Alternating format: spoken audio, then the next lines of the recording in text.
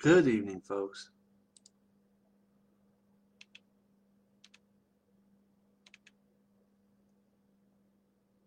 Just sending some invites. Hope you all have had a great week.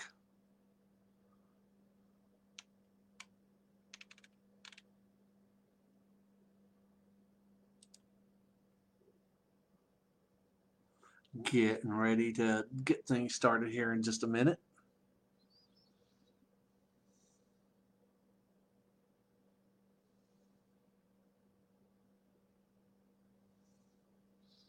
Hope you all have been safe and happy.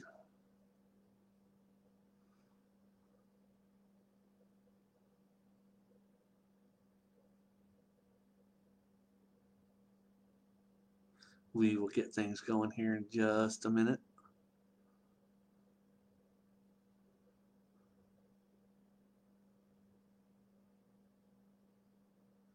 Hello to all my friends,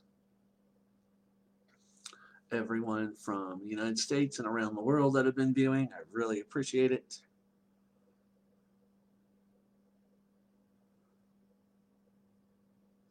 And tonight we've got a lot to talk about. This is Druidschool lesson number 9. And tonight we talk about Filidecht and the Bardic arts. The next, and I think one of the most important parts of Druidry is the Bardic virtues. So we've got a lot to talk about with that.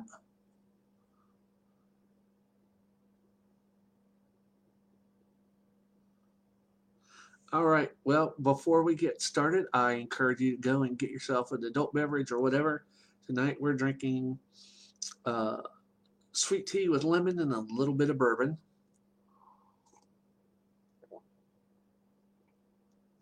Well, actually, it's a little bit more than a little bit of bourbon. Oh, yeah. But get yourself comfortable. Got a lot to talk about. And if you have any questions or any comments about what we talk about tonight, then please feel free to place one in the chat section, and I'll do my best to answer them. And I hope everybody's doing good. And before we get started, we are going to do like we always do. We're going to get the energy kind of conducive to Druidic talk and the pagan situation this week. I hope that you have been safe and doing okay in this awkward time for the world. So let's just get that out of the way, that I'm just really every day I send out energy for everybody that needs it, because this is indeed a stressful time. But before we get started, we're going to go ahead and do like we normally do at the beginning and end of a class session. We're going to take a little bit of a minute, and we are going to kind of attune to things by sitting back, getting a little bit relaxed, and we are going to close our eyes, take 3 deep breaths, and we're going to chant the Awen and get into tonight's subject.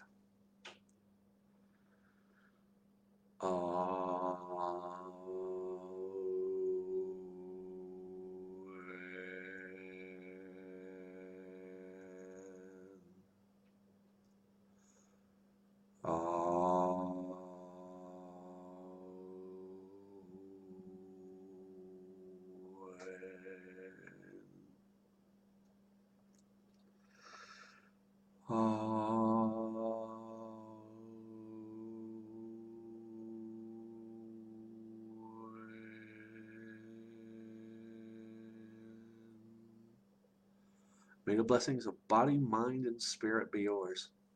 All right. Well, we've been just chugging right along. We've been doing so good here lately with a lot of classes, and we've been doing a lot of Oak Leaf discussions, and there's been a lot of new projects that have been coming out and are going to have more things coming out.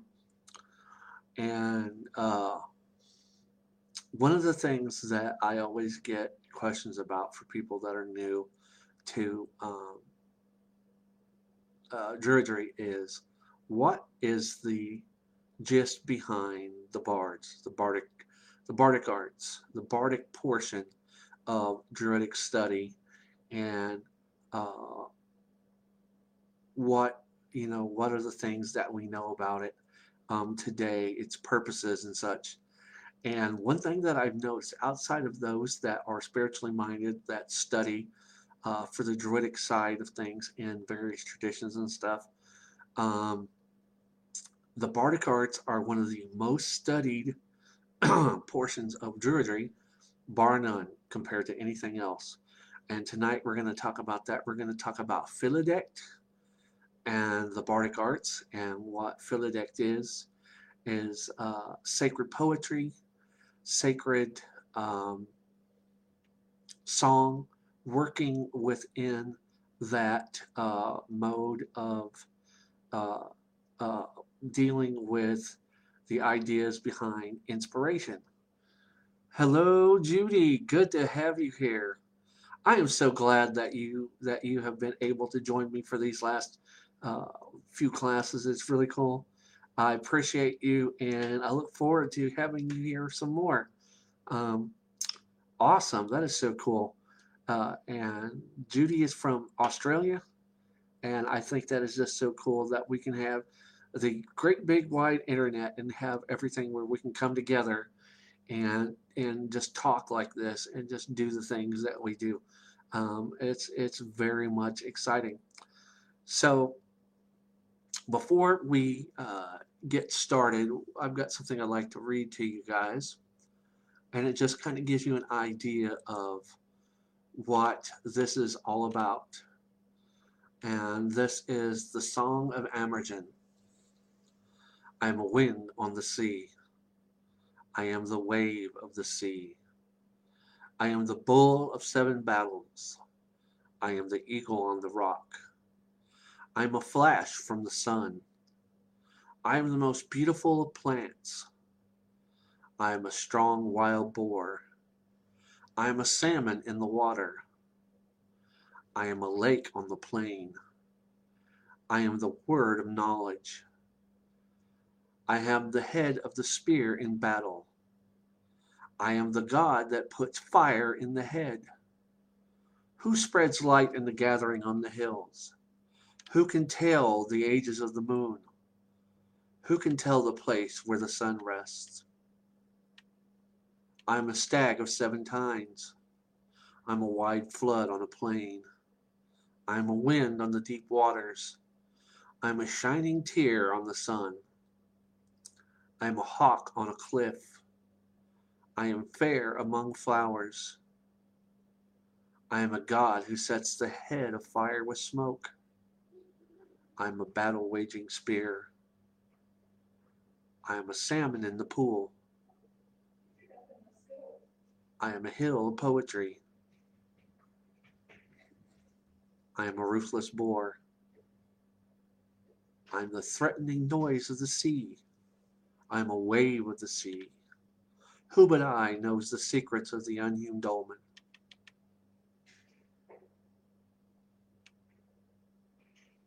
And this is a little bit of mythology about this. While reciting the Song of Amergin, the poet by the same name, which means the birth of song, steps on the shores of Connemara Bay in Ireland for the first time, leading the men of Mill into battle against the Tuatha De Danann. In his recitation of the mystical song, he calms the seas, allowing his warriors safe passage to defeat the fairy clan, which is the Tuatha. Whereupon he strikes the Tuatha De Danann into going. He tricks the Tuatha De Danann into going into the underworld, where they reside in the sheaths or fairy mounds, and this the sovereignty of Ireland is laid claim to. Thus the song subsequently affirmed the sacredness and power of the land. It also implies a challenge to the gods, in which the Tuatha De Danann are considered to do not interfere and disrupt humanity. Amergin is accepted into the realm of the mystics and joins the spirit of the cosmos, which commands the elements and holds court over the earth and sky.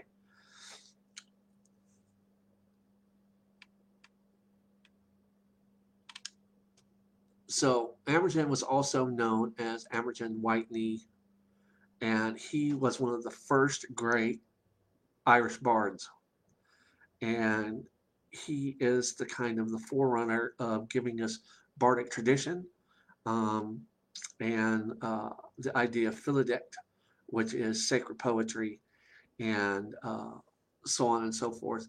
And there are some clues about what are some of the practices that are kind of uh, sequential to Druidic practice um, today. Um,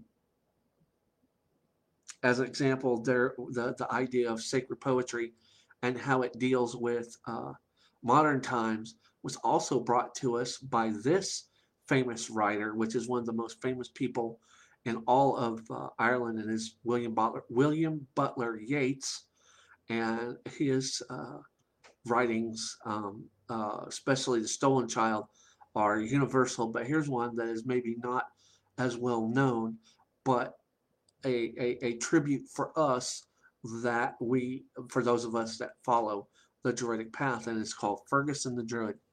Fergus, the whole day have I followed in the rocks, and you have changed and flowed from shape to shape. First as a raven, on whose ancient wings scarcely a feather lingered, then you seemed a weasel moving on from stone to stone, and now at least you wear a human shape, a tiny gray man, half lost in gathering night. Druid, what would you, king of the red branch kings, be? Fergus, this would I say, most wise of kings' souls. Young, subtle Concobar sat close by me when I gave judgment, and his words were wise. And what to me was burden without end, to him seemed easy, so I had the crown upon his head to cast away my sorrow. What would you, king of the proud red branch kings? A king and proud, and that is my despair. I feast amid my people on the hill, and pace the woods, and drive my chariot wheels in the white border of the murmuring sea, and still I feel the crown upon my head. What would you, Fergus? Be no more a king, but learn the dreaming wisdom that is yours. Look on my thin gray hair and hollow cheeks, and on these hands that may not lift the sword, this body trembling like a wind-blown reed. No woman's loved me, no man has sought my help. A king is but a foolish laborer who wastes his blood to be another's dream. Take, if you must, this little bag of dreams. Unloose the cord, and they will wrap you around. I see my life go, drifting like a river, from change to change. I have been many things.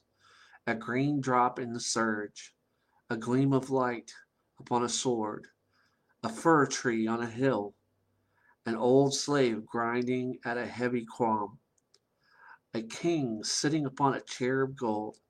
And of these things, which were wonderful and great, but now I have grown nothing, knowing all. Ah, Druid, Druid, how great webs of sorrow lay hidden in the small slate-colored things. That is so cool. And that right there is just a couple of examples of the importance of poetry and song in in Druidic times. Also, we have something called the Cauldron of Poesy. And the Cauldron of Poesy is one of the most important forms of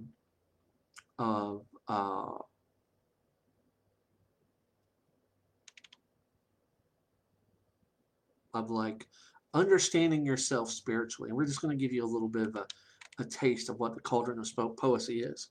During the 7th century CE, an Irish filly, or sacred poet, composed a poem in one of the mysteries of the Irish wisdom traditions. This poem is preserved in 16th century manuscript, along with the glosses in 11th century language, explaining some of its more obscure references. When it was finally discovered by modern scholars, it was named the Cauldron of Poesy, for its reference to poetry being created in three internal cauldrons. Now, before we continue, do you remember when we were talking about the Dwya, the sacred elements? Well, as within and so without, or as within and so without, one of the things that we have the cauldron of poesy within us, the cauldron of the head, the heart, and the groin. So that right there, that is a tie to us as spiritual beings, that we contain the cauldron of poesy within us. Um,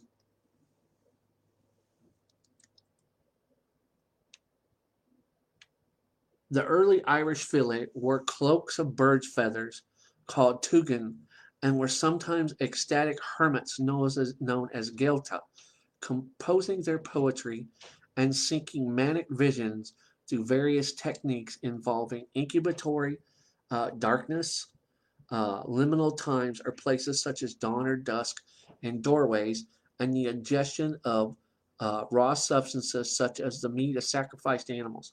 Before we go any further, that is the ritual of the tar face. The tar face is where a bard or bardic student would be brought into a sacred grove, and they would be stripped naked and wrapped up within a blanket made of bull hide. And it was basically the first deprivation chamber. You would be placed inside this, and you were given meat to chew.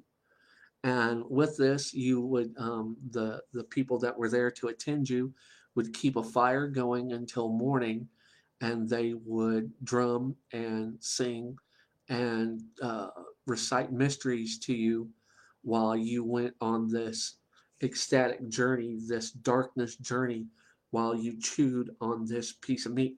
Also, like I've said before in classes, this is where we get the phrase chewing the fat.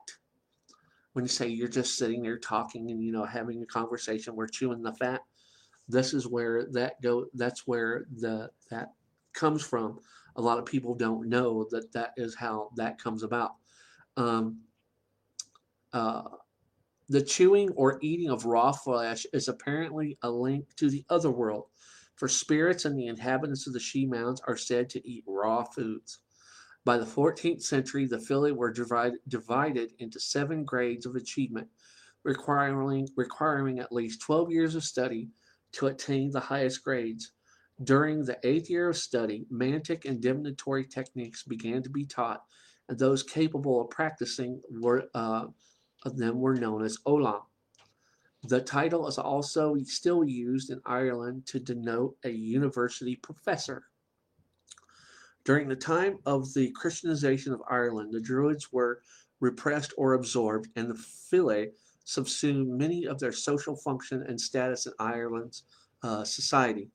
File were often associated with monasteries, and their association was maintained until at least the 17th century, when the English began in earnest attempts to destroy Irish Catholicism. Um, this next bit is going to be parts of the cauldron of poesy itself. My true cauldron of incubation. It has been taken from the gods, from the mysteries of the elemental abyss. A fitting discussion that enables one from one's center, that powers forth a terrifying stream of speech from the mouth. I am Amergin Whiteknee, pale of substance, gray of hair, accomplishing my incubation in proper poetic forms, in diverse color. The gods do not apportion to me the same to everyone. Tipped, inverted, right side up, no knowledge, half knowledge, full knowledge for Eber and dawn, the making of fearful poetry, vast, mighty draughts of death spells, in active voice, in passive silence, in the neutral balance between, in the proper construction of rhyme, in the way it narrates the path and functions of my cauldron. I sing of the cauldron of wisdom, which bestows the merit of every art, through which treasure increases, which magnifies every common artisan, and which builds up each person through their gift.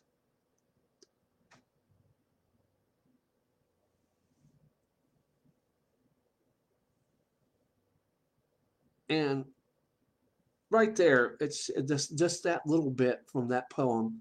It shows that there is purpose in the bardic arts, not just the uh, expression of art through song and poetry and things like that.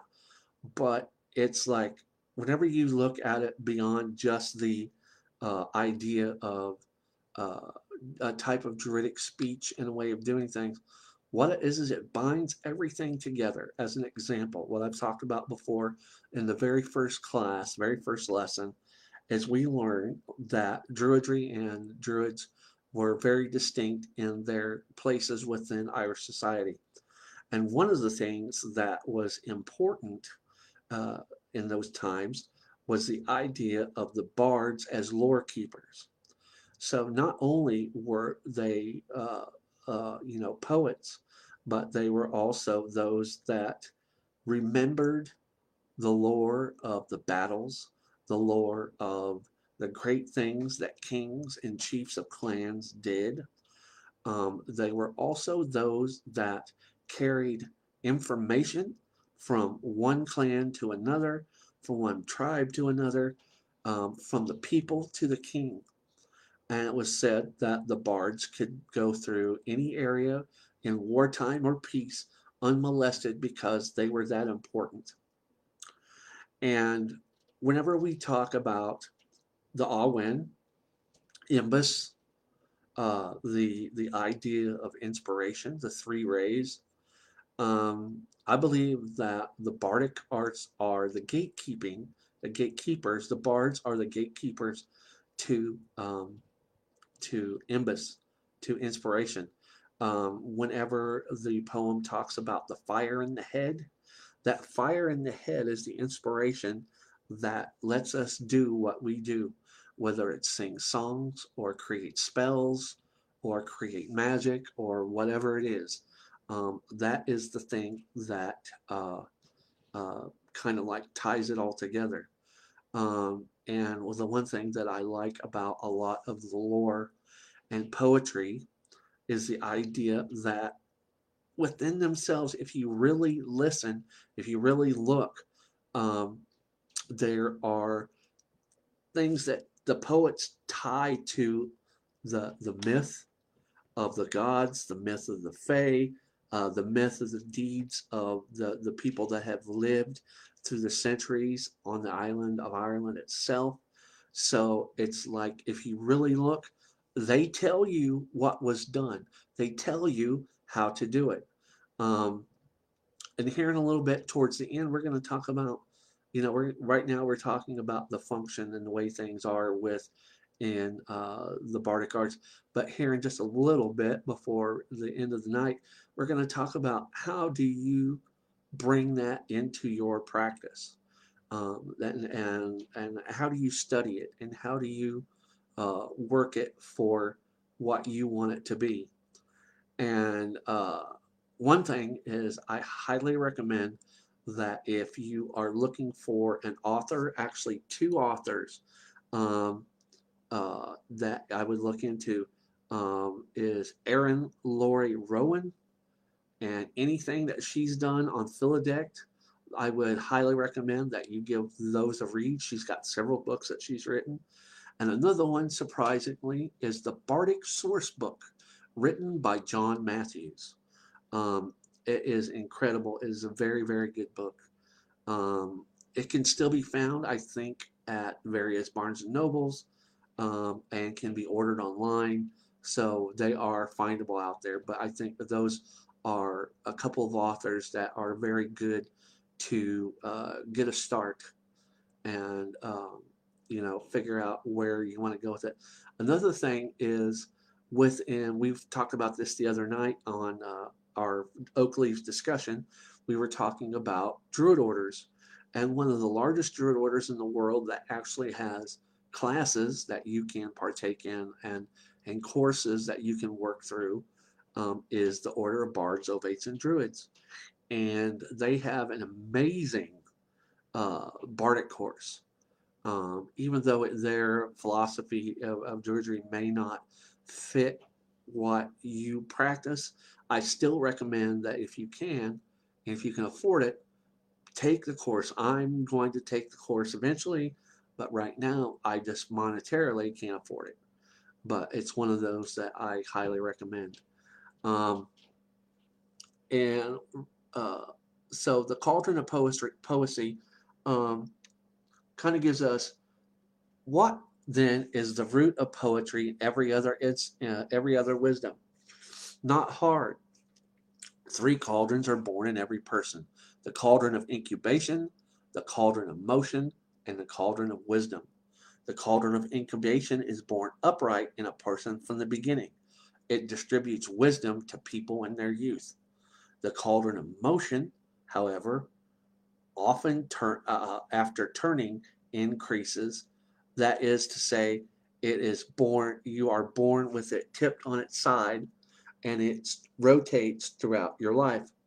The cauldron of wisdom is born on its lips, upside down, and it distributes wisdom in every art, besides and in addition to poetry.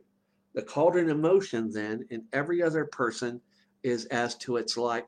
It is it is on its own lips, kind of like a proportionate distraction for ignorant people. It is side slanting in people of bardcraft, and those that are prophets. They have a mid-level poetry. It is on its back on the great streams, the highest poetic grades of great wisdom and poetry. On account of this, not every mid-level person will have it on its back, because the cauldron of motion must be turned by sorrow or joy. How many divisions of sorrow turn the cauldron of the sages? Not hard. 4. Those things are longing, grief, the sorrows of jealousy, and the discipline of pilgrimage to holy places. It is internable that they are born through the cause of what it is from the inside. And then there are 3 divisions of joy that turn the cauldron of wisdom. Divine joy, and there are 2, divine joy and human joy. So just with that little bit right there, that's where we get the inspiration, is at these various times in our life, the way that the cauldrons are turned within us. It can kind of direct our path in the way that we work within a Bardic context. Also, we have, let me see, there's something that I wanted to put into that. Oh, also, as a side note for learning about the fire in the head, the inspiration that comes with bardcraft and working in this realm of song and music and things like that. Another book that I highly recommend. I believe he passed away here a few years back, but there was a book that was written by a Llewellyn writer by the name of Tom Cowan. And the name of the book that I recommend for everybody, it's a book called Fire in the Head. And it's got a red cover with Celtic knotwork lettering for the words. And he talks about Bardic arts and the idea of working as a bard, and how inspiration can help you in being a writer, a singer, songwriter, playing a musical instrument, anything that allows you to express your Bardic tendencies and your Bardic inspiration. So, I mean, and I think one of the things that is really cool about the Bardic arts is the fact that it lets us be creative. Now, I'm not saying that being a seer or a druid priest doesn't afford you the same opportunities, but how many people here love music? How many people here love to write? How many out there with thumbs up and sending up some loves? How many out there enjoy writing? How many people enjoy writing poetry? How many people enjoy, uh, listening to various types of Celtic and New Age and pagan music? It's kind of, I believe that the more enjoyment that you get from those things, I believe that it is the easier it is for you to work within a bardic situation. Um, there are people that I have met and I've talked to that have no inclination towards the bardic arts, and that's cool. Everybody has their own way of doing things, which is cool. But for those of us that have that love for for music and poetry and writing and plays and stories and things like that, um, it's what fuels us. Now, I am one of those people that is kind of unusual in that within Druidry, I like all three. I love the ideas of, hey, Aaron, all right, welcome. Glad to have you with us tonight. We're talking about the Bardic Arts, and it's looking like it's getting ready to rain over here where I'm at, but that's quite fine. We'll be okay. But for me, oh, that's fine. That's cool. Are you at home or are you at work? Work. If you're at work, work. Thumbs up for being able to even just listen. Thank you. Um, but for me, it is the idea that I gravitate to all three. I like Druidic ritual. Aaron will tell you that. I like the idea of the Bardic arts. I love poetry. I love stories. Um, I love books. I love literature. I love to read. I have more books than I know what to do with, and I still got a lot of stuff on Kindle. I think the other day, just for the genres that I like to read on my Kindle, I think I have just under 350 Kindle books. And I haven't read them all, but they're there for whenever I'm ready. And then on the last part of that, I love herbalism. I love healing. I love looking into the future. I love working with, uh, those parts magically. So I cover the whole gambit. Some people don't do that. They just, they focus in on a laser on one thing, and that's where they stay. But regardless of where you're at in that spectrum, um, uh, it's like with Erin, I believe that she is very, very, uh, she's bardic. I believe that she is very, very people oriented. It's like with some of the things that we've done for Beltane in the Park and what she has done for the kids that we've had that are there. She's done, uh, one year we had Beltane in the Park where she brought little planters and kids painted and planted flowers and things like that. And they had a blast. It was so cool to see the little guys and little girls just, they had fun, and it was, it kind of showed them. That's the one thing I like, is the idea that we can show our kids and each other through different methods the idea that the earth is important, the earth is sacred, and that everything that we do is a reflection of the gods and stuff. And even letting little kids paint little cups and then putting dirt and soil and flowers in there to take home. It just made them happy as larks, and it just showed that they understood what was going on. And that's one thing right there. You don't have to be a great orator. You don't have to play a harp. You don't have to be Clannad, one of the greatest Celtic bands out there.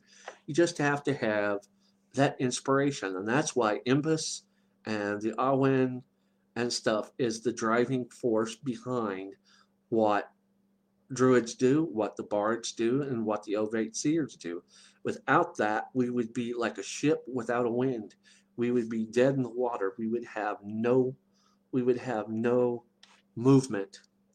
And holy crap, we've got 65 people here. Good to have you guys here tonight. I appreciate it so much. Um, we've been doing these classes for a while, and it just amazes me that people are just so cool that want to come and hang out and learn. But then we look at the ideas of uh, the way that the bards used to be, and that they are still now. As an example, um, bardcraft is very, very musical. We have a lot of people that are harpists that play Uilleann pipes. We have people that play so many different kinds of instruments, Celtic and otherwise, that it is just unbelievable. Then we have those that are great writers of novellas and poetry and stories and all this other stuff. And then you have those that are magical bards that write the song spells and the loricas, which we'll talk about those in just a little bit.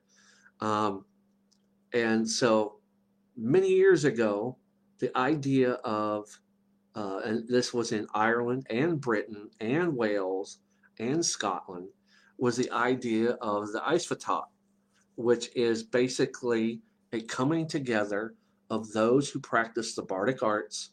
And these years, it was uh, most recent years, it was a way of honoring the greatest bard among you. And the way that you did that is there was a competition. There would be readings, there would be stories, there would be songs, there would be music, and the members of the greater body of bards would listen and kind of take it all in. And when they got done taking it all in, they would deliberate, and whoever they thought had brought the most moving thing to their ears, to their eyes, to their mind would be crowned the the great bard for that year, for that season, for that Eisvatot. And one thing that they did in ancient times that we do now is whenever that title was bestowed upon you, you were placed on something called the high seat. And the high seat goes between several different pagan traditions, but actually the two main ones that uh, utilize the high seat are uh, Bardic Druidry and Asatru and heathenism. And what the idea is that those that sit on the high seat, because of the glory that they have brought to the bards before them, the high seat is that space where you are closer to the gods. You are the one at that time because of your greatness and the things that you have said and made known to the body before you, that they thought, okay, this is the guy that has the direct line to the gods. And I think this is something that can be practiced by any group. I believe that the idea of uh, taking a smaller druidic order or body and having bardic circles, which a lot of groups here in the United States do that. And what is a bardic circle? It's where you come together in some place outside of town, out around a fire, and you recite poetry, you sing songs, you play instruments, you tell tales of the group, you do all this stuff. And the main thing that I think that is cool about the idea of having bardic circles is the idea that bardic circles serve many purposes. They are teaching elements. What they do is they teach you that the people that you are with at that time are important, and that there are things that are worthy of remembering. Um, these are the people that were like the TV, the newscasters back in ancient times, and that was the way that you learned about what was going on. That's the same way with us now. Even though I'm talking to you on a computer and stuff, whenever I'm in a pagan situation, I try to push out everything of that is modern as much as I can. There's times when we really can't, but keep it down to a core pagan thought process. And whenever you're out there in those woods, standing around that fire, you're there with people that you love and that you care for, and that you want to see grow spiritually as a group and a clan and a tribe. So you sing the songs about the great times that you've had together. You sing the songs that teach the stories of the earth and the earth mother and the gods and the underworld and the ancestors, because if there are kids there with you, they learn, they soak that stuff in. And that's one of the other things that's important, is this is something that carries on. This is a lineage.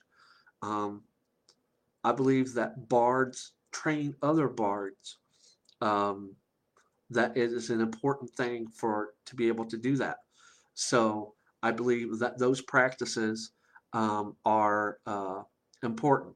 Now, just as a little bit of a sidestep before we get back into the main gist, okay, there are practices that would, uh, I don't know, other groups and other situations would probably look down upon us.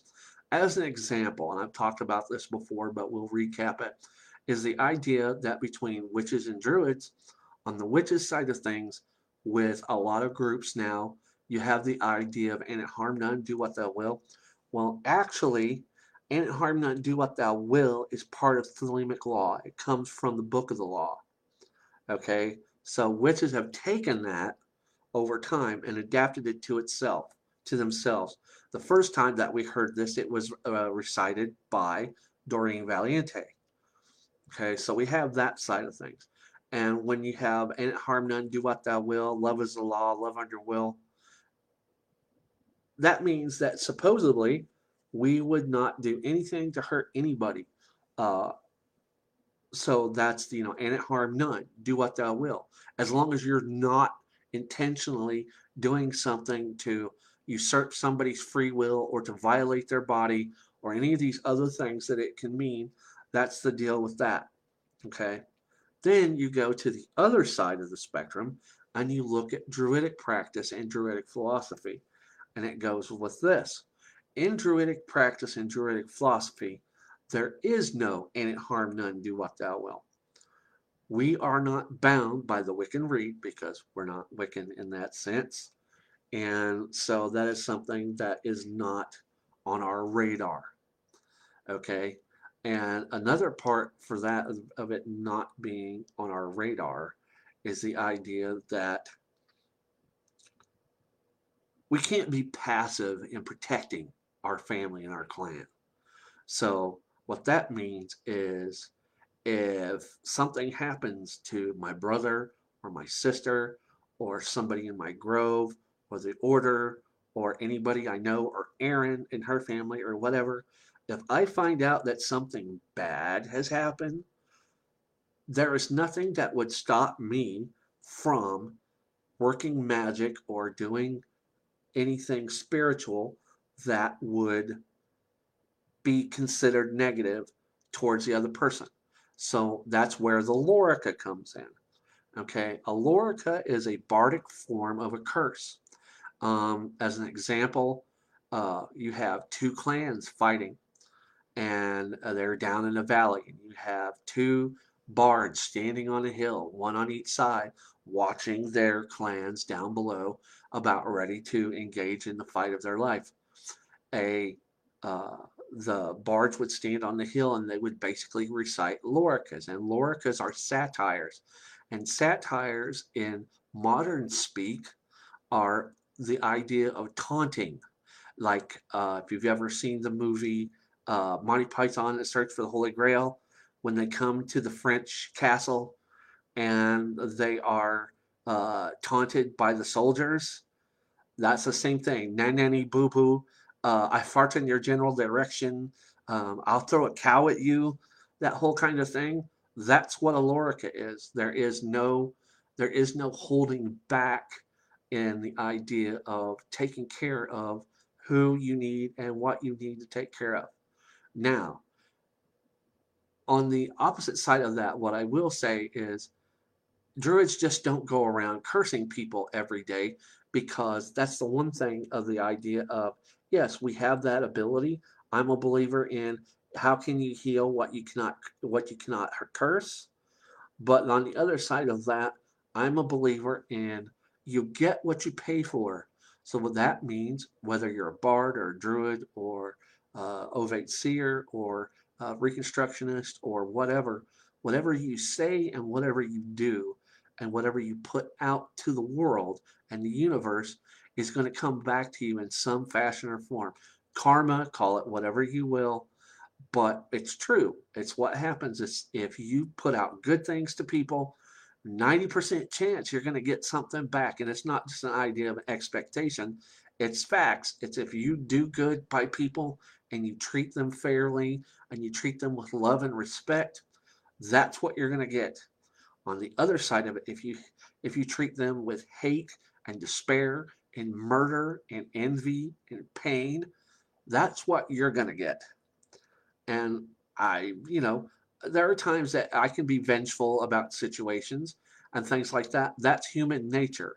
But as far as making it a habit or being overly uh, uh, spiteful just because that's the kind of a person that I am in general, I'm not like that.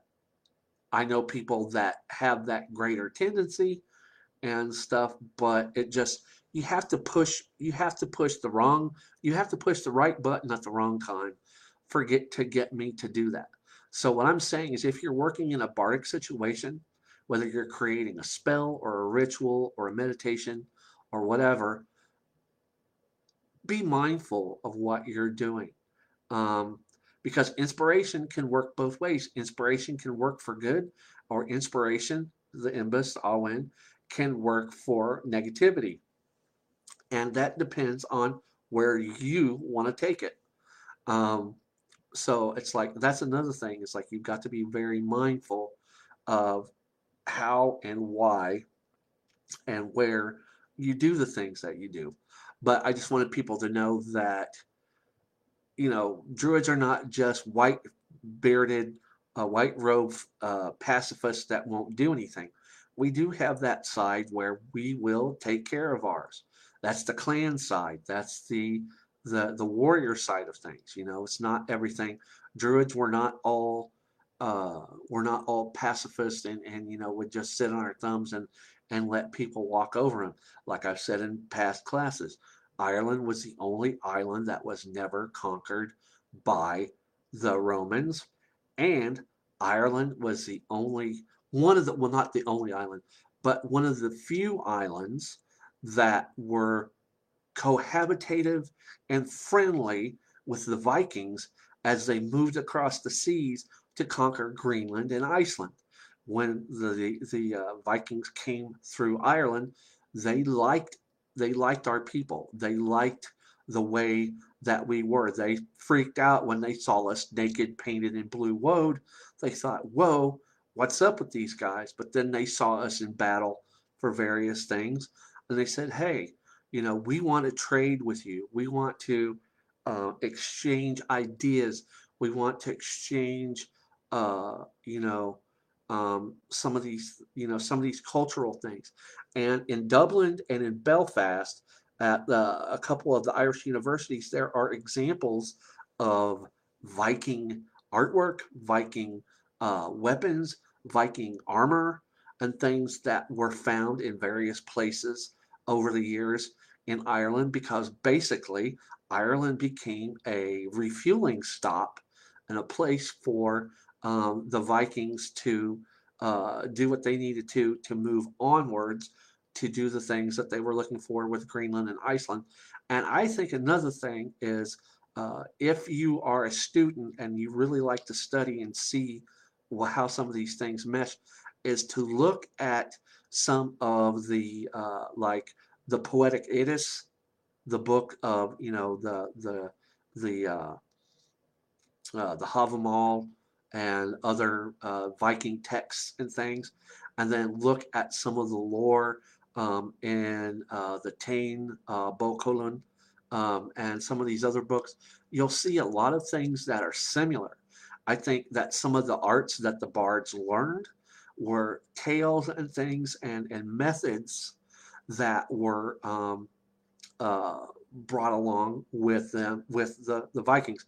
As an example, the high seat.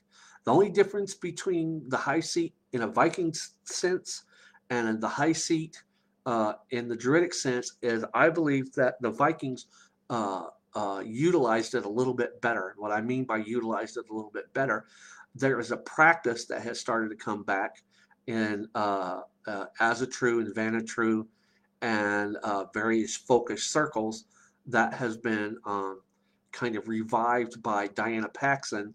It's called Oracular Scythe, Seidh. My pronunciation is horrible. But what that is sitting on the high seat in a state of trance and looking into the future, looking towards the gods, whatever you want to do in that state. You're looking forward into the cosmos to see. You're using it as a means of like for clairvoyance, for clairaudience, all these different things, and it is. I think it's very cool. One of the things that it kind of ties is like another thing is if you look at the various myths from around the world and not just the Irish side or the Viking side, as an example of the high seat and oracular scythe is the idea of the Oracle of Delphi. The Oracle of Delphi sat on a rock that was placed over a volcanic fissure, and that volcanic fissure erupted mists and gases and various things that would erupt, and the Oracle of Delphi would breathe these things in, and whenever somebody would come with a question or a query, the Oracle of Delphi would give knowledge and wisdom to those that came with questions, and basically it was a enhanced form of vision questing with a purpose that came about from inhaling these vapors and things that came from the crack in the volcano. And so you're looking all the way over here in the the Mediterranean, that part of the world, and you hear that story, and then you look at the processes of the high seat that were utilized by the Vikings and by the Irish Celts. So there's a lot of similarities. That's the one thing. It's like, for those of you, I don't know how many here have had trouble over your lifetime for being pagan or magical or, just inquiring about other spiritualities, okay? So whenever you have this situation of being pagan and living in a world that thinks that we're less than special, you get all of these things that will like my religion's better than yours and all of this stuff. If you take it at face value, that's everybody's got one. That's their opinion. That's what they're going to say, and it's either going to affect you, and you're going to get down and think, well, oh, they're right. Maybe I'm not doing the right thing by studying this or doing that. But just what I've told you tonight about the similarities between the Vikings and the Irish, and then how that come about with the Oracle at Delphi, which is in a whole nother region of the world. It's the idea that we proclaim these different religious philosophies and structures, but whenever you look at them and you really peel them down, there is a lot more similarities than there is differences. And I think the main thing that we come away with is I'm one of those firm believers that religion or spiritual practice is like a diamond.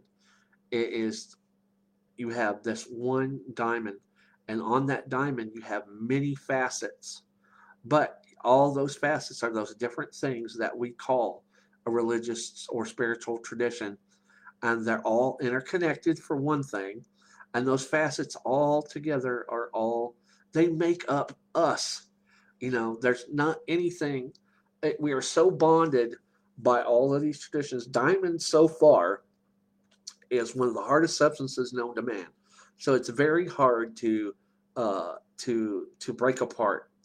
And whenever you're looking at a diamond as a stone that has all of these facets, then it kind of puts into perspective that you're on this one facet of that diamond, but it's still all the same diamond for one thing, and no one facet is better than another.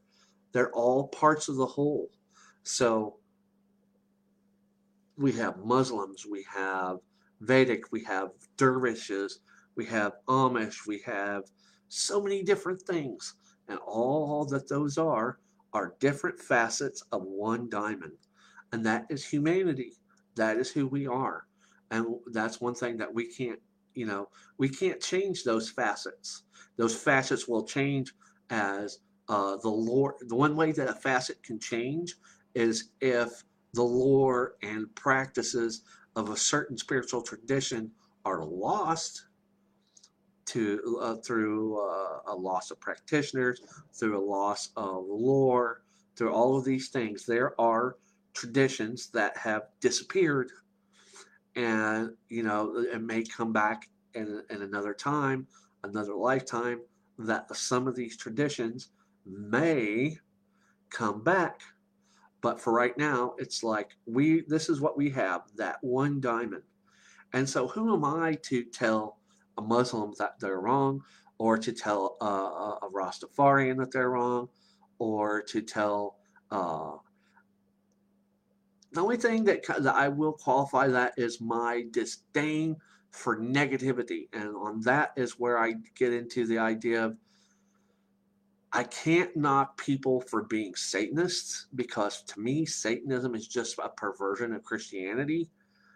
But the one thing is, if your Satanism, how would I say it? If your Satanism promotes negativity to the point of harm, I can't get behind that.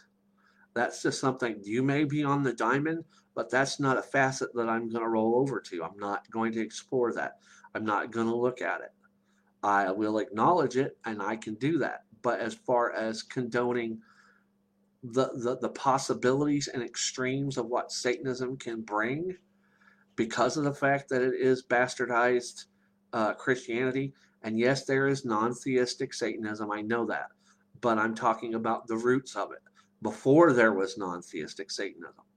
But we'll get out of that, but I'm just saying that's just one part. Now, within that, every tradition has its Bardic types.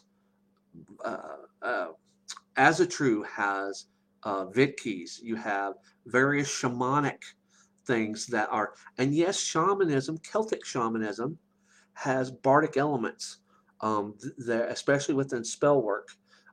Now, mostly you would think the shamanistic side would be the ovate seers, those who do the spells that work with the herbs that go into the future and stuff.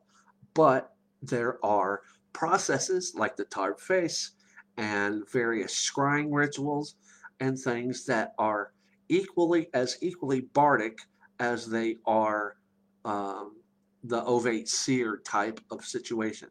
So now we start to look at, we've got the ideas of Filidecht, with it being sacred poetry, bards and their functions within Druidic society, the idea that the Bardic arts are some of the most studied within Druidry today.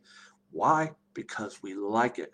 We like to sing. We like to write. We like to play the guitar and the drums and the harp and all these other things. So we've got this stuff right here as our base.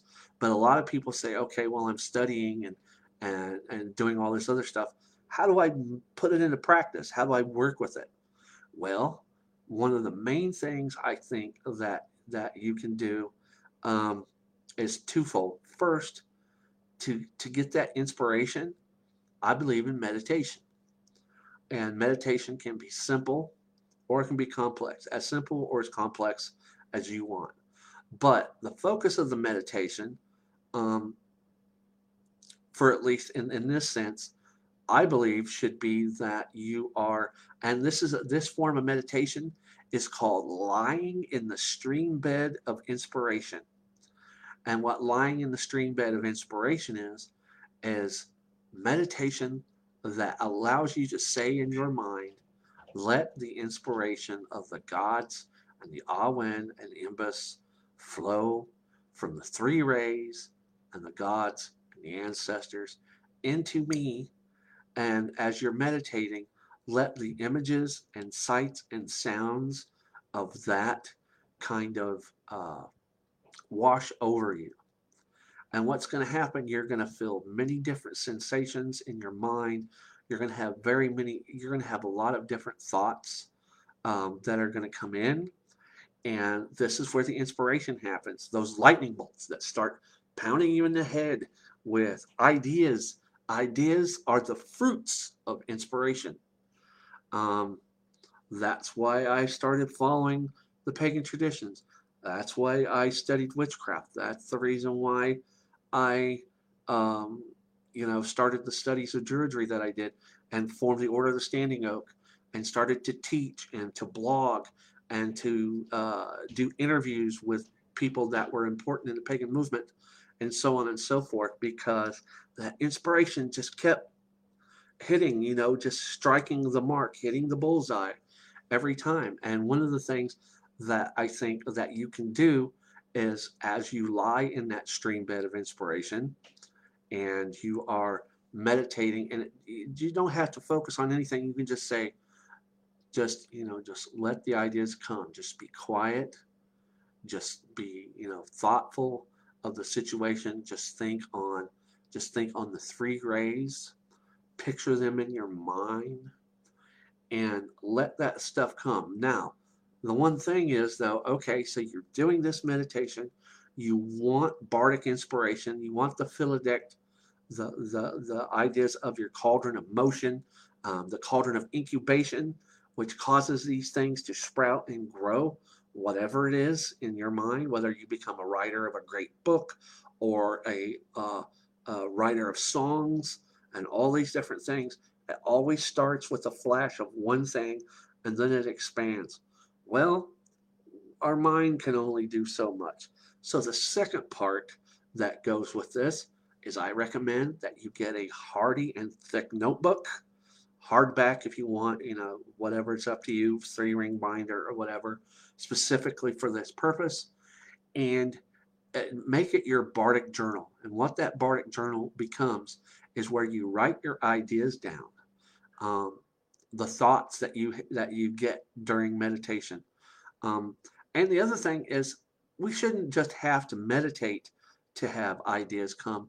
Sometimes ideas come on their own because we're listening and we're receptive to what the gods and the universe put out to us. And some of those things are: inspiration comes when you're walking in the forest. Inspiration comes when you hear the sound of a thunderstorm and the rain hitting the ground. Inspiration comes when you hear a mother bird bringing food to her babies and you hear them cheeping up in their nests. Uh, Inspiration can come in the laughter of a baby. Inspiration can come in the sound of your grandfather passed out in his recliner snoring after reading his newspaper. You've got so many things that are just triggers for inspiration that we need to be receptive to, open to, because what that can do is give us ideas and inspiration for things, whether it be music, song, spell work, other meditations, helping people. I believe that bards can help people. As an example, comedians, laughter is the best medicine. I believe that comedians are some of the best bards that we've ever had. Sometimes we're so down and stressed and depressed with the way life is treating us that a comedian, someone that just tells a simple joke, something that makes us laugh. When you laugh for that couple of minutes, what that's doing is taking away the stress that you had before that. You don't have to think about it. You don't have to worry about it. You don't have to let it into your life. You don't have to let it eat at you. So, for those of you out there that are funny, I appreciate you because we need more, excuse me, of you out there in the world. With the way things are now, a laugh can be life saving to people because some people get so deep and so dark within themselves that at times they feel like they can't come out of it. And that's why the Bardic arts are important because, just sitting there and telling a funny story or a joke or, just sitting there and talking to them in a happy mode, showing them that you actually care, just letting the light of Imbus just shine through your demeanor, not actually trying, just being a good person is being a bard. Okay. So that is important too. How we put ourselves out there every day. After we get up, we put our feet on the floor and we go out the door to do our jobs and do our things out there in the world. We don't have to concentrate on being a bard. There's just times that it's on autopilot. And that's what I like about, working within the Druidic tradition is the fact that, I put it on autopilot. That's why we hold classes. That's why I've written blogs, um, and done the things that I did on Blog Talk Radio with the pagan community and teaching and all these different things is because I want to share. I want to be a part of people's lives and make it just a little bit better, if only for just a minute or two. If something I says, if I something I said have said to somebody over the last 30 years that I've been involved in pagan practice has mattered or struck a chord or put them onto a study or a book or whatever that changed their life or helped them in even the slightest bit, I feel good about that because then I know that I fulfilled one of what I think is one of the highest duties that pagans have, and that's taking care of each other and the planet. And if I do these things that I've been doing for however long and classes and just talking to people online and out in the world and stuff like that, just existing and being there when somebody needs you to be there, then you're the half the battle is won right there. It doesn't have to be this great occult mystery. It doesn't have to be all this complicated stuff. But it's like you can affect people's lives with bardic arts. Um, Another thing is the idea of whatever you do it as well as you can. As an example for that, practice. If you have a musical instrument and you've just recently bought it, and it's like you don't know how to play, and you look at it one day and you go, "Oh, that's too hard. I don't know why I did that. I don't know why I bought that guitar or that flute or that, harp or whatever." Don't give up. Go as hard as you can. Take lessons. Get somebody to teach you. There's ways that you can learn online. There's books that you can order, videotapes. Um, Language. Another thing is learning a language can be bardic. An example, I'm trying to learn Gaelic, with Irish Gaelic, which is called Gaelga for those who don't know the proper term for it.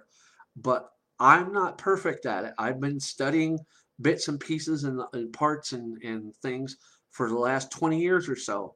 And I'm not even close to being completely conversational, but I have things that I can understand and I can put together for ritual and I can put together for spell work and I can put together for just writing in general. But that's something that I want to increase my knowledge in. So pick your specialty. Are you a singer? Then you could be a songwriter. If you're magical and you're a singer, you can concentrate on song spells. Song spells, which we talked about in another class on Druidic magic is very important. And what we're going to do is we're going to do a breakdown of magical practices and the actual methods behind them in another class, because we've talked about and given you the basic bone forms of what they are, but we're going to go a little bit deeper, and we're going to start talking and getting you prepared to work with these things so that you can find out if this is something that you gravitate towards, such as song spells and poetry spells and these various things, because it is important for what the Irish Celts have done over the years and what Druids are doing now. So we're going to get into that over various weeks and stuff ahead to kind of give you an idea of how this works, on that magical level. Because, so far everything that we've talked about in our first 8 classes, by the way, can you believe it? This is class number 9, and we're going to keep on moving as far as we can. We're going to run it till the wheels fall off. Most things we've done is semantics and getting you prepared to, figure the things out that you want to work with. And so that's why we're starting with the Bardic situation first.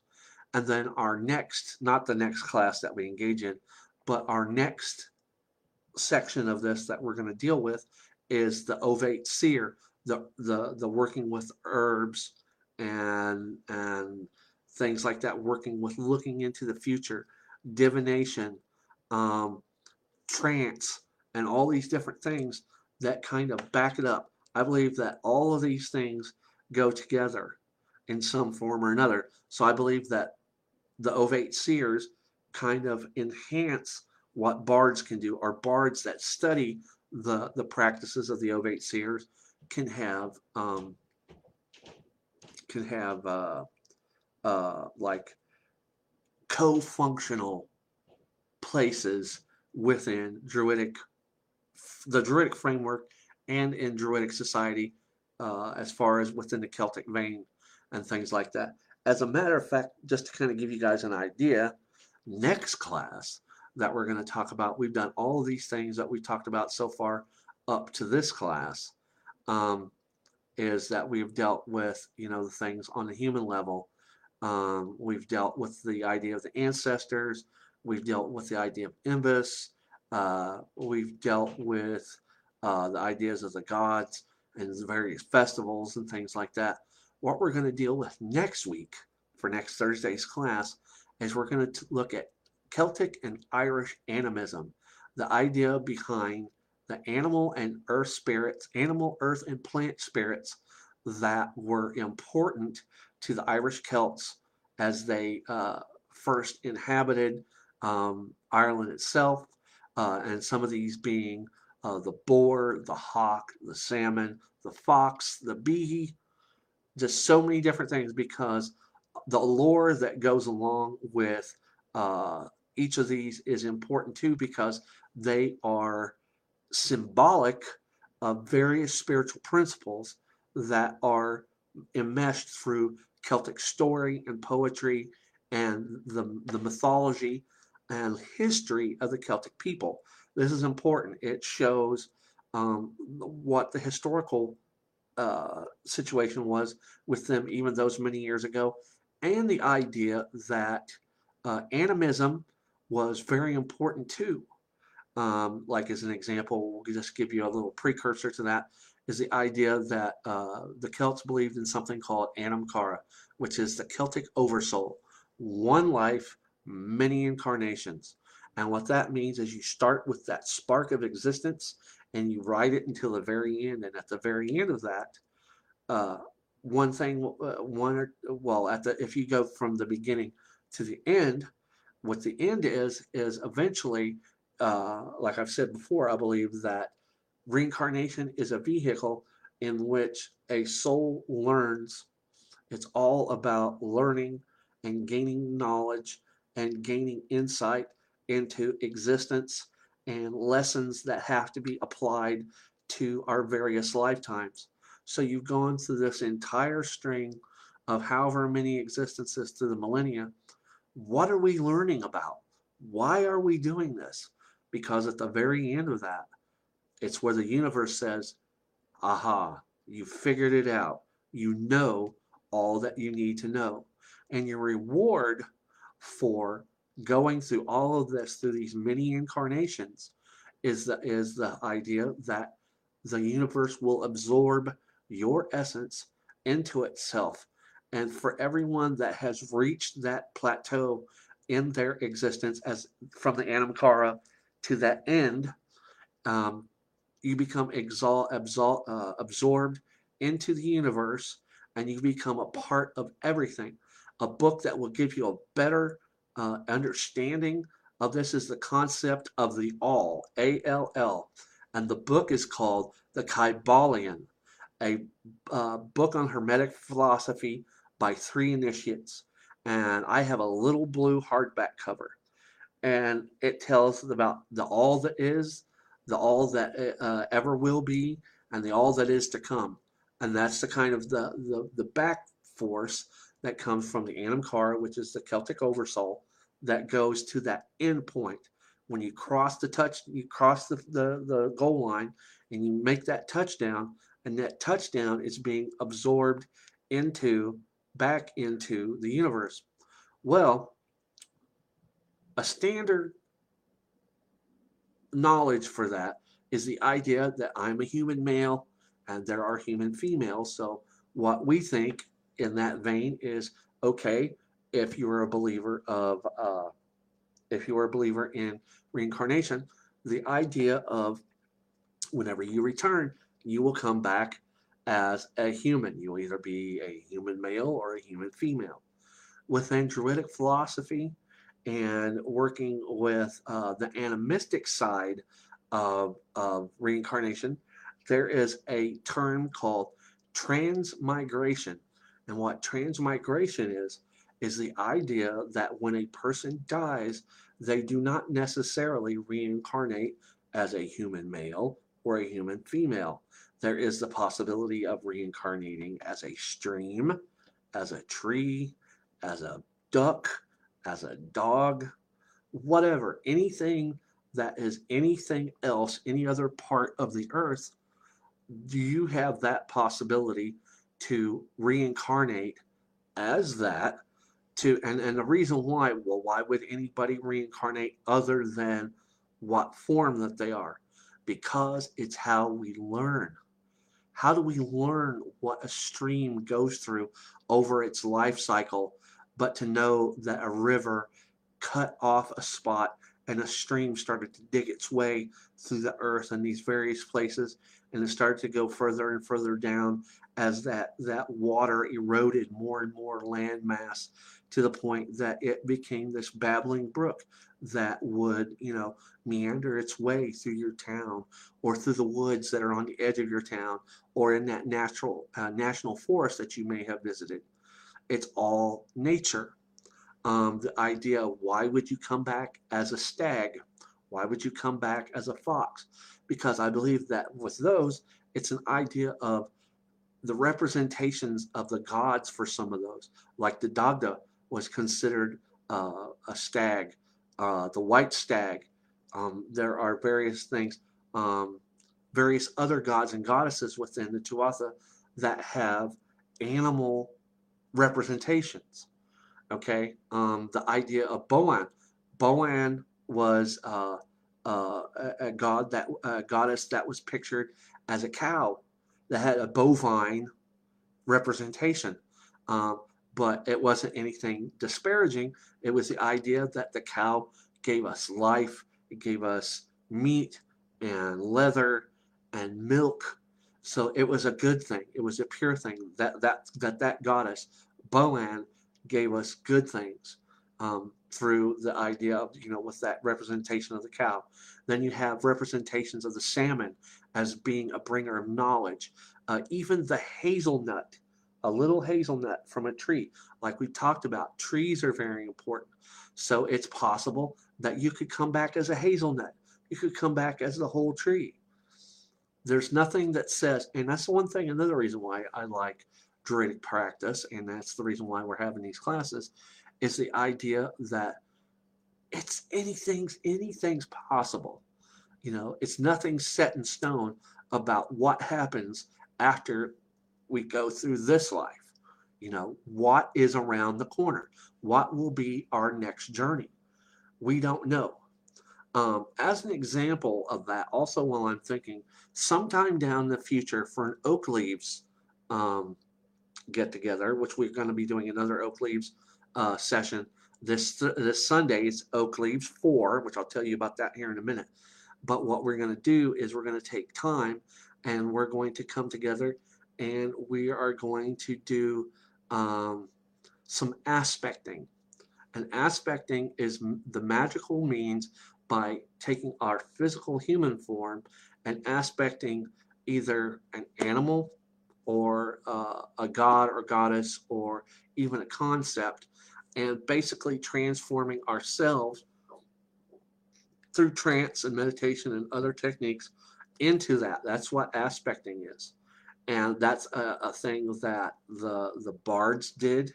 And to a greater extent, that was what the ovate seers did. But the bards were, because they would aspect the raven when they told a story about the Morrigan, or they would aspect a stag when they told stories about the clan hunting to feed, feed their people over time. So they would magically aspect these animals to, make a point with what they were telling you. So we're going to actually do that. We're going to go through and we're going to take and, work through some of this and teach you how to do it yourself so that you can do it at home and, put some of these practices into practice for yourself. Holy crap, we've got 135 people. First off, before we go any further, can you guys hear me okay? Give me a thumbs up. And to the people that are out there that have joined in just the last little bit, I appreciate you all for coming in tonight. I appreciate Judy Drew and Aaron and everybody else that has been coming in. So tonight, this was your introduction to the Bardic arts. There's a lot here to unpack.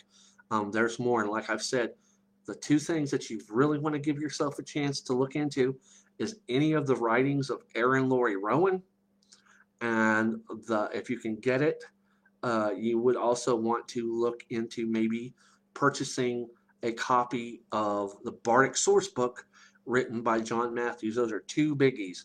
And then also another one that I highly recommend is a Llewellyn book. It's one of the few Llewellyn authors that I really vibe with. And that book is Fire in the Head. And that is written by Tom Cowan, Cowan. And they are great for kind of giving you inspiration and introductions to what the Bardic arts are. Now, to kind of give you guys some information about what's going on. So we've got the next Oak Leaves 4 is going to be this Sunday at 7 p.m. And what I think we're going to do with that is we're going to talk about because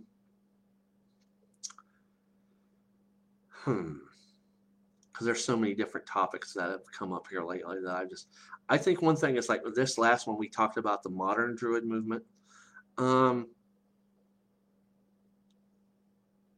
I think one of the things that we can discuss as far as the Druidic discussions is how do we move forward as solitaries and for those that are with orders, moving forward, that now that we know that this is the path that we want to walk on, moving forward in the Druid movement, what are the things that we need to focus on while we're here so that as we leave a legacy behind, what is that legacy going to be? Is it going to be teaching the masses about the old ways, the traditions, the gods, nature, the goddess, the earth mother, these various things? What is our focus going to be? What do you think our focus should be? Should we be more philanthropic? Should we be out there helping people more? Teaching's fine, but if you don't get up and put it into practice and do the things that are important, helping society, helping um, the world be a better place, if you're not willing to do that, then you're grinding your wheels. You're not getting any traction. You don't have the ability to put what you say that you know and what you are learning into action. You become like an armchair football coach, armchair football quarterback. So that's another thing. Do we want to be out there, working for the good of the world more? And how do we do that? So we're going to be talking about that on this week's Oak Leaves 4. That's going to be Sunday at 7 p.m. And then Druid School lesson number 10 is we're going to talk about, like I said just a few minutes ago, Celtic animism and Irish animism together, and how that has affected Druidic practice. We're going to talk about every Irish animal and plant and everything that is important, and some of them that are myths, and things that are important, such as mistletoe and mandrake and all these different things, because they all have their own lore. Some of it good, some of it bad. We're going to debunk the myths about a lot of this, and we're going to see about how that you can incorporate these into your practice, when to do these things, how to do these things, and kind of give you some sources of where you can go with that. Also, if you're out there and this is your first time coming and checking out a Druidschool class, I appreciate it. The sponsorship of this is from myself and the Order of the Standing Oak here in Springfield, Missouri, and also being brought to you by the Missouri Druid School Facebook page here on Facebook. And if you are not a part of that Facebook page, I highly invite you to come and join us. Put in a request to join, and I will get you set up as quickly as I can. And we have some great people that have joined us recently. Judy and Erin's been with us for a long time. She is wonderful. And we've just got so many other people that are participating and putting a lot out there every day, that helps people to learn. Some groups are, just either they get inactive or they become very disjointed and disoriented in what they're doing, even on Facebook. And that's one thing I like about our group on Facebook, Missouri Druid School, is that we keep our stuff together, and it is a place where we can communicate with you. And like I talked about at the beginning of the class tonight, we've got some projects that are going on. And one project that I started here about a week ago, and I'm getting ready to release the next part of that, is what is called the Lore Keepers course. And what the Lore Keepers course is a course of Celtic studies that goes deeper than what we are talking about here in the Druid School classes. And the Lore Keepers course was developed by Celtic scholar and Druidic Celtic Reconstructionist author Alexei Kondryatov. And what it is it focuses on 3 tracks: history, language, and reconstruction. How do we work with the lore that we are learning? And this is a deeper, more advanced type of Celtic studies. The first installment of that has been finished. The second installment, which will be the first lesson from the first track, which is history, that first track is who are the Celts? We're going to go into a deep dive of what the Celts are, more so than what we did at the beginning, which we did do in the beginning of this set of classes, which if you go on YouTube, and I highly recommend it, is go to A Pagan Perspective on YouTube and join the channel. You will find our very first class, and that is where we talked about who the Celts were and what they meant to the formation of Druidic thought as they came across the European landmass and ended up in Brittany and Spain, France, Ireland, Scotland, that whole kind of thing. But this is going to go a little bit deeper. Then you've got the idea of language and how it affects Celtic studies, and how important it is to Celtic Reconstructionist practices, Druidry, magic, that whole track. And then the last track, which is the lessons dealing with Reconstruction on how we formulate it and piece it all together, looking at the ancient sides of these things, bringing it together, and seeing how it functions within our modern society. And there's a bunch of stuff in that too. And what this is I put these together with an audio and video track, put them together and put them on YouTube, which I highly recommend that you go to A Pagan Perspective on youtube.com and join the channel, because we've got a lot of stuff in there, rituals, meditations. But this is where we're going to post the Lore Keepers course installments. And if you would like to be someone that gets those directly sent to you, then to become a part of the mailing list for that, all you got to do is message me here on Facebook and give me a generalized email address that I can put you on the list. And this next installment was today, Thursday. If everything goes right, I should be done and have it processed by mid-Sunday afternoon, just before we get ready for the next Oakley discussions. And I will try to keep these, coming at various times. And then also by getting into the mailing list, at certain points during each tract of the Lore Keepers course, there are points where there will be PDFs that are made up with multiple choice and essay questions that go over what has been taught in the last parts of the course. So it's like taking an actual course. And just to let you know, this is exactly free. I claim no copyright to this. It is all Alexei Kondratyev and Imbus and those who put the course in where it's at and stuff like that. So I claim nothing of that. But it's free, and why I'm doing this is because it gives people access and another way to learn it for themselves. So you're not obligated to any kind of schedule. You can do it as you will and take it.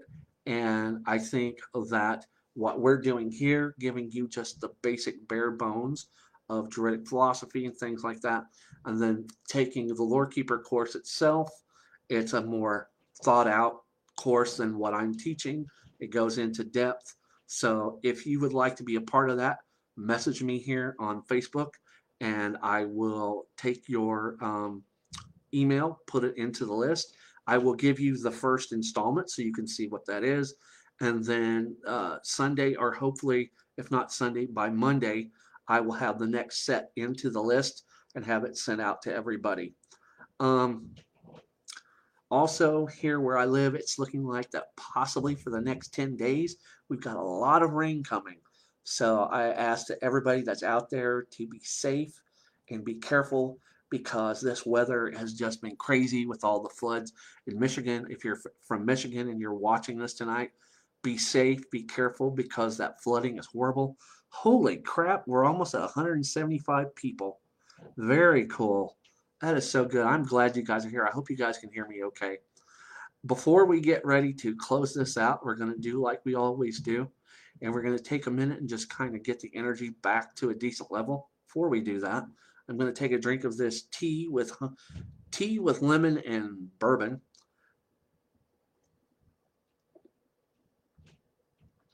Oh man, that's so good.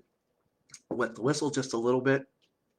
And what we're going to do is we're kind of just bring everything back down to a more comfortable level. And I hope you enjoyed the class tonight. Give me a thumbs up and loves. Let me know that you're out there so that I can see that, that you are enjoyed the class tonight. Also, if you have class ideas, things that you would like to learn, because I'm just going down a certain track here, but if there are things that within your mind that you would like to learn, then feel free to message me or what have you and let me know, hey, would you possibly talk about this? And it can be about anything magical and whatever pertaining to Druidry, and I will do that. Also, if you're just somebody that wants to have somebody to talk to, things are just piling up and you're just not liking the way the situation is going in your neck of the woods, get a hold of me, because anytime I'm available and I'll talk to you. I'll do my best to help you in any way that I can. So having said that, I hope you guys have enjoyed everything tonight. What we're going to do is we're going to close the class out. We're going to get ourselves situated. We're going to close our eyes. Then we're going to take 3 deep breaths, and we're going to chant the all in.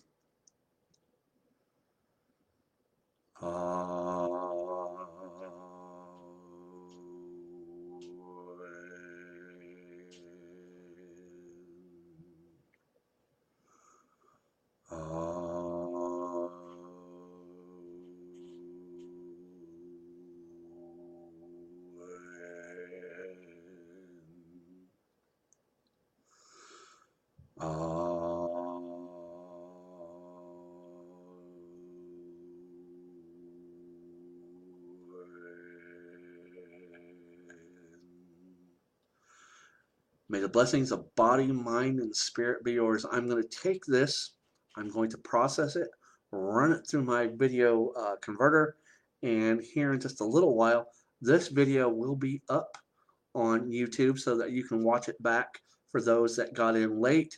And for everybody that's here, I appreciate it. Judy, thank you for coming and hanging out. Aaron, don't work too hard at work. Be careful. Come by and see me. I've got mead waiting for you. 2 extremely nice, cold, beautiful bottles of blueberry mead that I think you and the hubby would really like. But having said that, I hope you guys have a great night. Have a great week. Be safe. And I will see you guys Sunday night for Oak Leaves Discussions number 4, and next Thursday for Druid School Lesson 10, Celtic Animism, Irish Animism, here for Druid School. And have a great week. Thanks, guys.